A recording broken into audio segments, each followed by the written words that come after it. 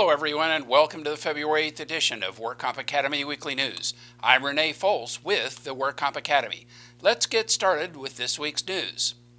The Court of Appeal ruled that SEGA cannot avoid a stipulation with another carrier because of a change in the law. Here's what happened. In 2001, SEGA stipulated with Fireman's Fund to be liable for 50% of an injured employee's medical treatment. In 2008, SEGA petitioned for a change of administrator and dismissal on the basis that there were several court cases after its stipulation with Fireman's Fund that provided that SEGA should not be responsible for the medical care. The work comp judge granted SEGA's petition, concluding that the 2001 stipulation and order were illegal and contrary to public policy. The WCAB denied reconsideration.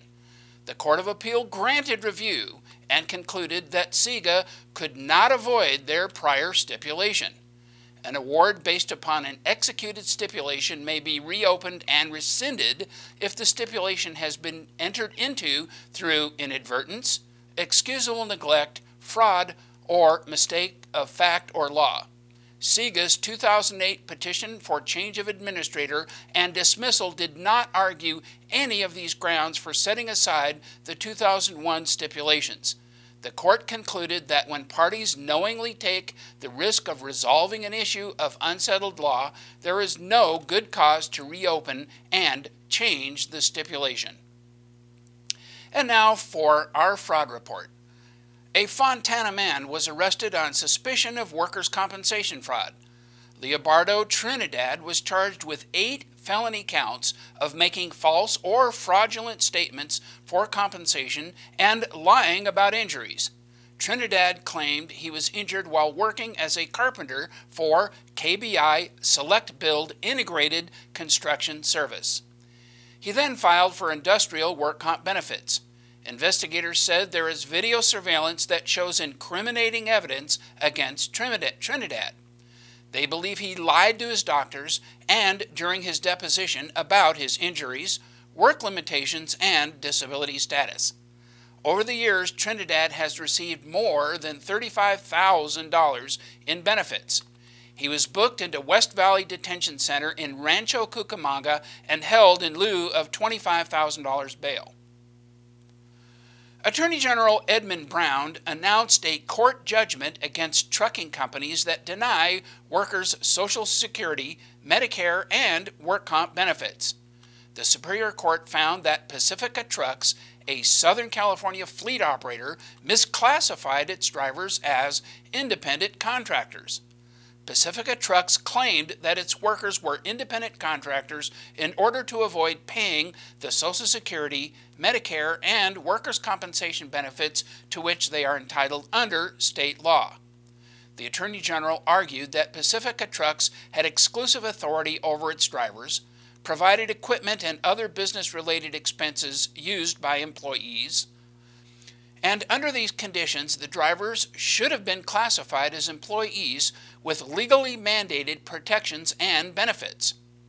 The judgment requires Pacifica Trucks to permanently refrain from misclassifying truck drivers and to pay a penalty.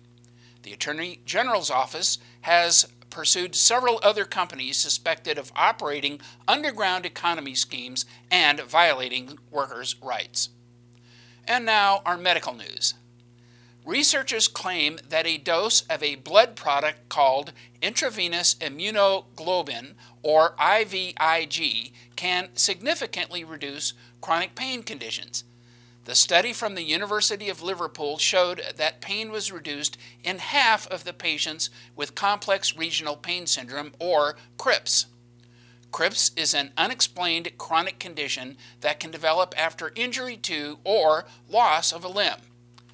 IVIG is a human blood antibody used to treat immune disorders and some forms of leukemia. It balances immune systems, strengthening those that are weak and reducing activity in those that are overactive. The researchers gave a single low-dose transfusion of IVIG to 13 volunteers with pain syndrome and found it significantly eased the pain in just under 50% of them. The pain relief lasted 5 weeks on average, and the treatment had few adverse side effects. A researcher stated that if one pain condition can be effectively treated with an immune drug, then it's possible that other types will also respond. In the future, the treatment could be given in higher doses and repeated to give extra benefits. The California April QME examination has been canceled. This is due to ongoing budget constraints, and the DWC Medical Unit will not be conducting the QME examination, which would have taken place Saturday, April 24th. The exams are generally held twice a year on the last Saturday of April and October. DWC Administrative Director Carrie Nevin stated that budgetary adjustments must be made wherever it makes sense. The next QME exam will be in October. An application for this exam can be obtained from the DWC website. Not all CT scans are equal, and there's a big difference between scans performed by state-of-the-art equipment and old, outdated technology. This report illustrates the differences.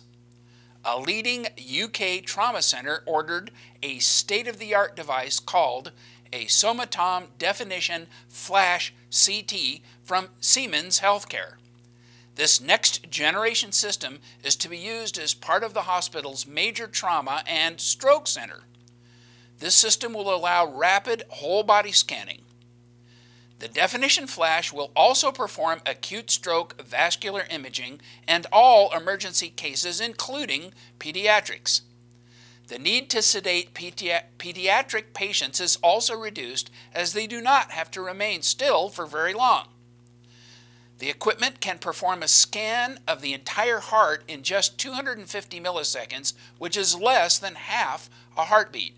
It can also image hearts with a fast pulse or an irregular beat without using beta blockers. The Definition Flash will also perform acute stroke vascular imaging and all emergency cases, including pediatrics. It would seem from this report that there are major capability differences between generations of CT scanning equipment. WorkComp UR experts review the reasonableness and necessity, and bill reviewers authorize payment based upon coding that specifies the type of scan. However, it is rare for anyone in claims to consider the quality of the scan for purposes of authorization or payment. Perhaps questions should be asked about the quality of the CT system used in the treatment of injured workers as part of the claims process. And now some economic news. Zenith National Insurance net income dropped by 64% in 2009. However, the president and chairman said that the company was in excellent financial condition.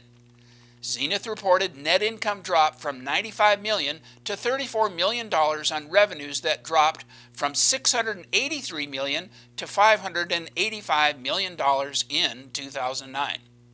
Officials claim these decreases are a result of underwriting risk strategies, increased unemployment, as well as declining payrolls.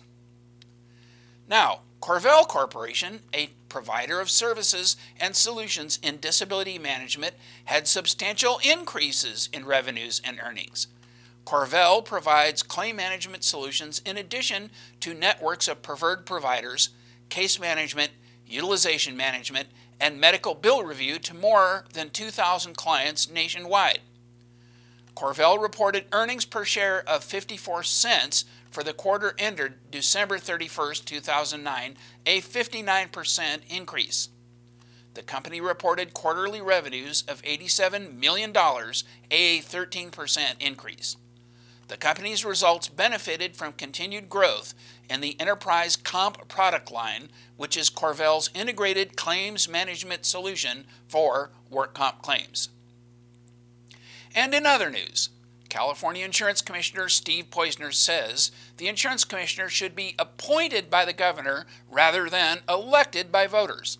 He claims that the insurance commissioner's position has become too politicized. Poizner made these comments during a meeting of the California Newspaper Publishers Association in Sacramento. The California Insurance Commissioner became an elected position when voters approved Proposition 103 in 1991.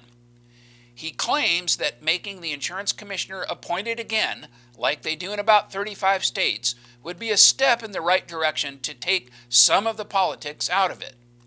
Poizner says the insurance commissioner acts as an important watchdog for consumers and should not be swayed by politics or campaign contributions. A spokeswoman for Poizner's GOP primary rival responded by saying that Poizner himself had politicized the job by not implementing Schwarzenegger's order to furlough state employees. So that's the way politics goes. The California Workers' Compensation Institute issued the 5th edition of its industry scorecard on claims experience of durable goods manufacturing workers in California. This industry included automobiles, appliances, furniture, and tools which are not consumed quickly and which usually last several years. The paid losses on these claims totaled more than $2.4 billion. The recent data shows durable goods manufacturing claims down to just about 7% of California job injury claims and about 6% of insured loss payments. The 3 most common injury categories for these workers are minor wounds and injuries, medical back problems without spinal cord involvement, and other injuries such as toxic exposure. That's all our news and events for this week. Please check our website daily for news updates, past editions of our news, and much, much more. And remember, you can subscribe to our weekly news podcasts and special reports using your iPhone or iPod by searching for WorkComp Academy in the iTunes Store. Again, I'm Renee Foles with the WorkComp Academy. Thanks for joining us, and please visit us again next week for more news.